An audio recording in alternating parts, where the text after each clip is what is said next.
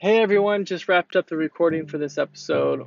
Um, yeah, it was a crazy episode. Lots happened. Just even trying to record this episode, but I hope you guys find it valuable. Basically, just go into that dev and design relationship and my thoughts on it, how I operate in it as a designer, and hopefully put some thoughts out there that challenge the status quo about how we perceive those roles and functions on a product team.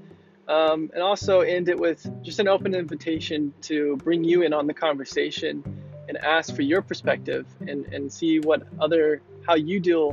Maybe you're a product owner, maybe you're a product manager, maybe you're a developer, maybe you're a designer on your product team. I'd love to know what this relationship looks like and the challenges you face, and maybe even the ways you've overcome some of those challenges and really grew as a team. Share those thoughts at Product Lead on Twitter or Lead Product on Twitter. Love to hear from you. Without further ado, let's just dive into the episode and let's get this show on the road.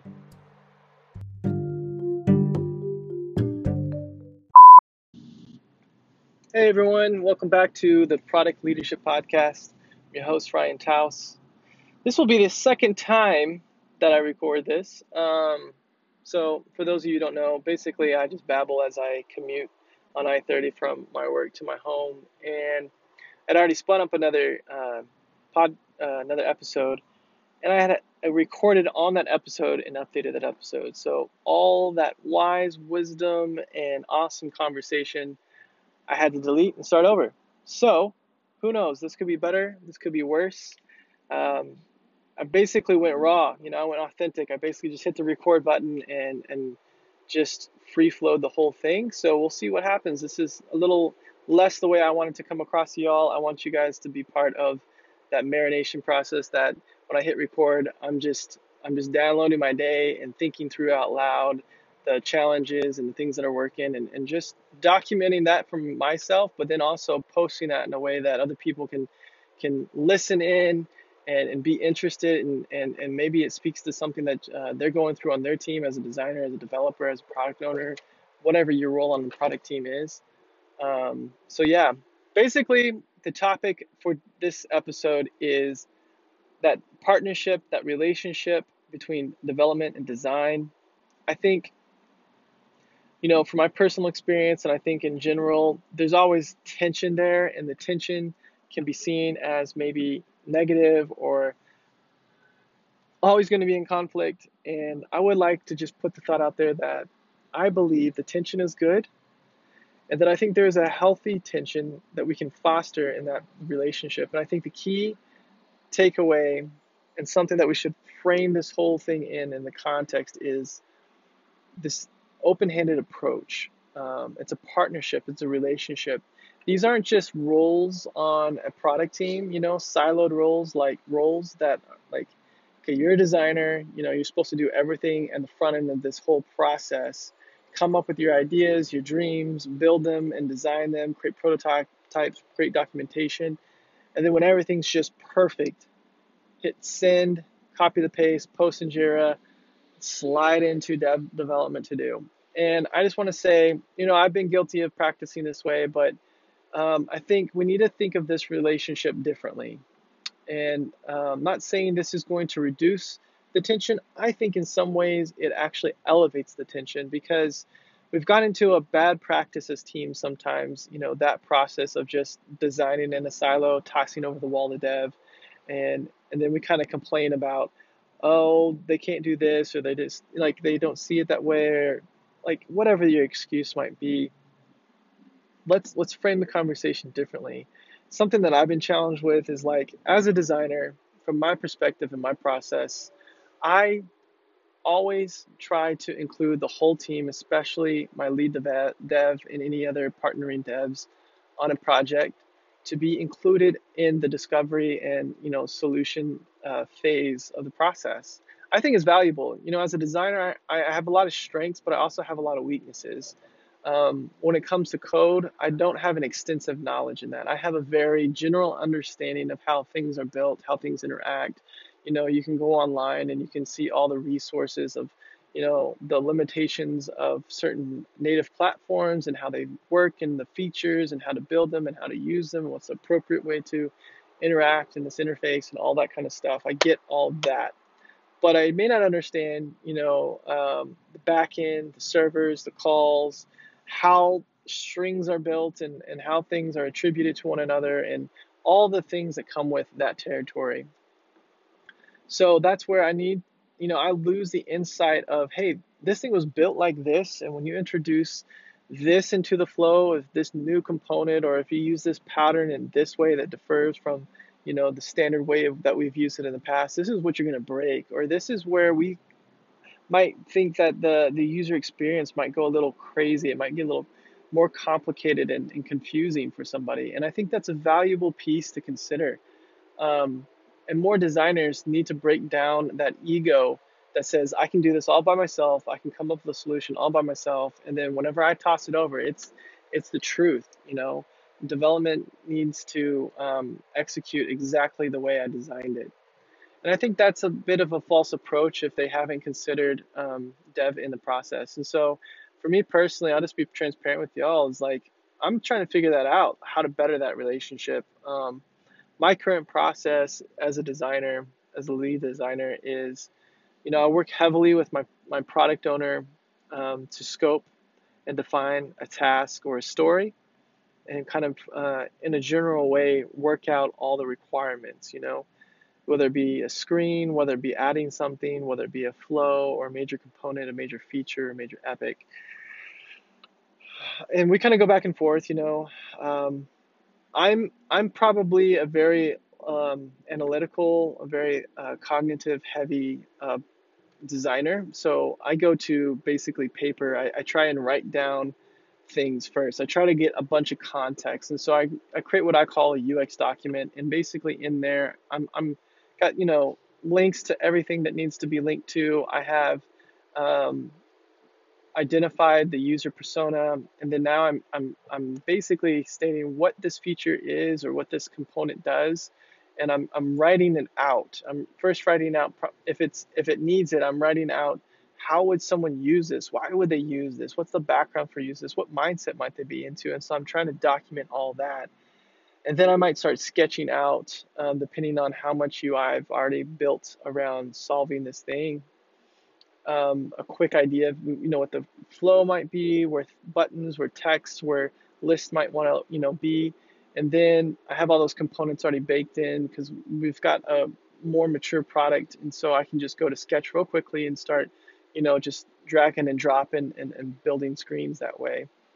And then after that, I try to create a prototype. And in the past, I've done prototypes where it's just been real heavy. I got an end-to-end, one product, one prototype. I update that thing and manage it. It's been really crazy to manage that thing. And sometimes you just need to focus on something very specific, a very specific flow. And so what I do then is create a flow prototype just for that specific thing that we're discussing. And then I get on Loom. I use a product called Loom. It allows me to have my own little, bubble down in the left top lock corner so they get to see me and how I interact with the screen and talking through the whole process and really getting into the nitty gritty details of that. And then I post that in the document, and then I take all that and I post it into our Jira ticket. And then there's kind of this like review between me and the PO that happens with all that. And then once we're good, um, if there's real big questions, I bring in dev and I make sure that this is feasible. And if there's something that I understand is something we've never done before, I try to consult.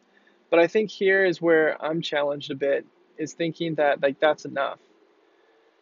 Because we got all the documentation, we got all the videos, everything's broken down, spelled out, linked to, very clear. But in practice, there's just some real knowledge gaps that happen. And I think there's a fine balance, and I don't have the answer, and we'll probably just end on a question more than a solution. But like, there's a fine balance between everyone's got to be in a conversation and having the right people in the conversation, and who should be the ones to sign off on that conversation, on that technical scoping of something that we feel has been, approved and designed.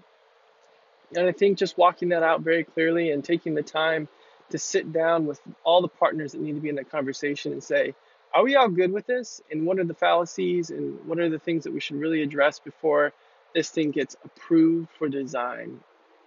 And just a heads up, designers, I think this really, stunts our ego a bit. We like to say we've thought through everything and we don't want to be challenged per se, but I think we should really take a moment and consider that this is a partnership, that we can't function without both sides coming to the table and really doing this. And in a moving environment, a fast-paced moving environment like the one that I'm in, it can be very challenging and almost like, why do we all have to pause right now and take the time and effort and the mental load and capacity to switch and all make sure that we're good about this? But I'm thinking that that's kind of where things need to be.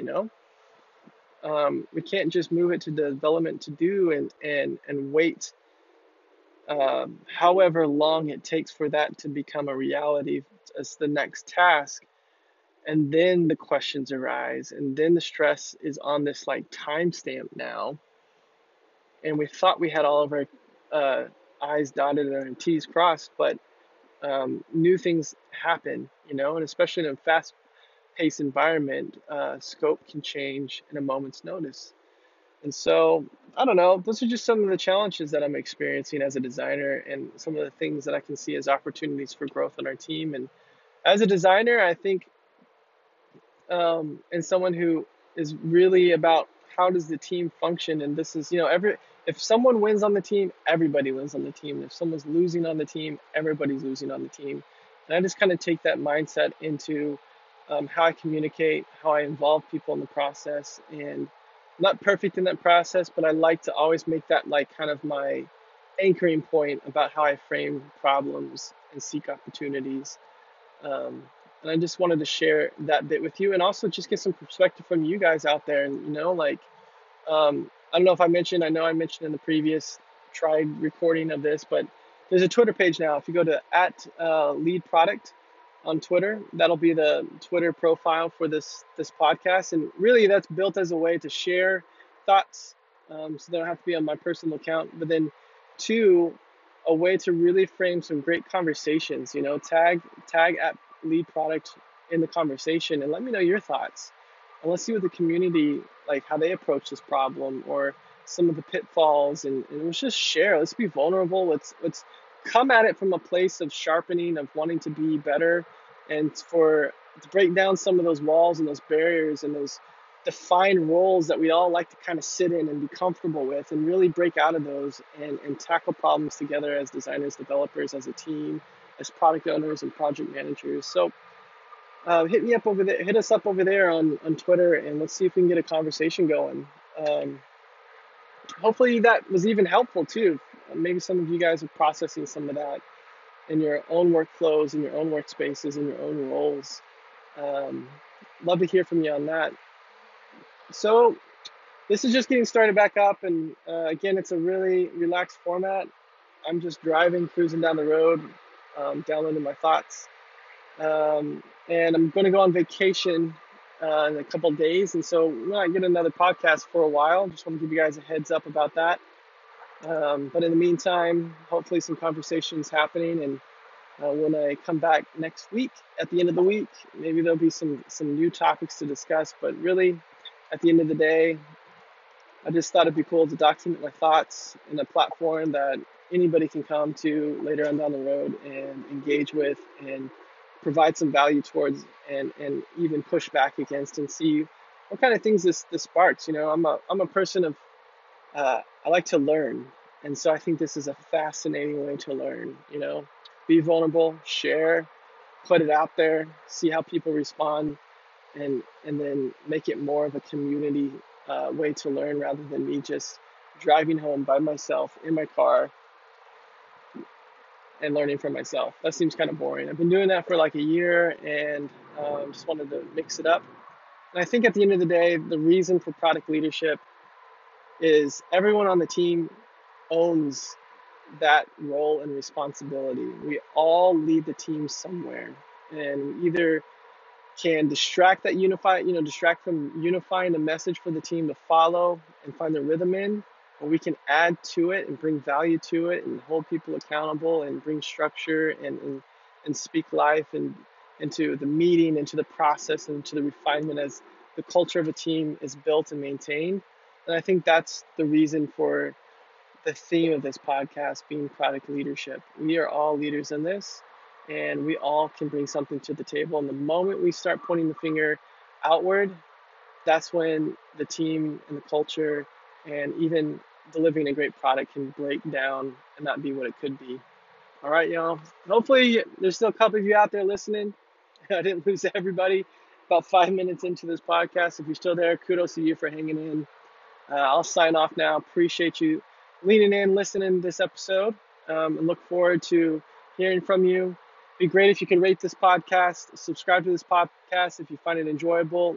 Leave a 1-star rating if that's what you feel like. Leave a 4-star rating if that's what you feel like. Go to Anchor, actually call in. Love to hear from you guys.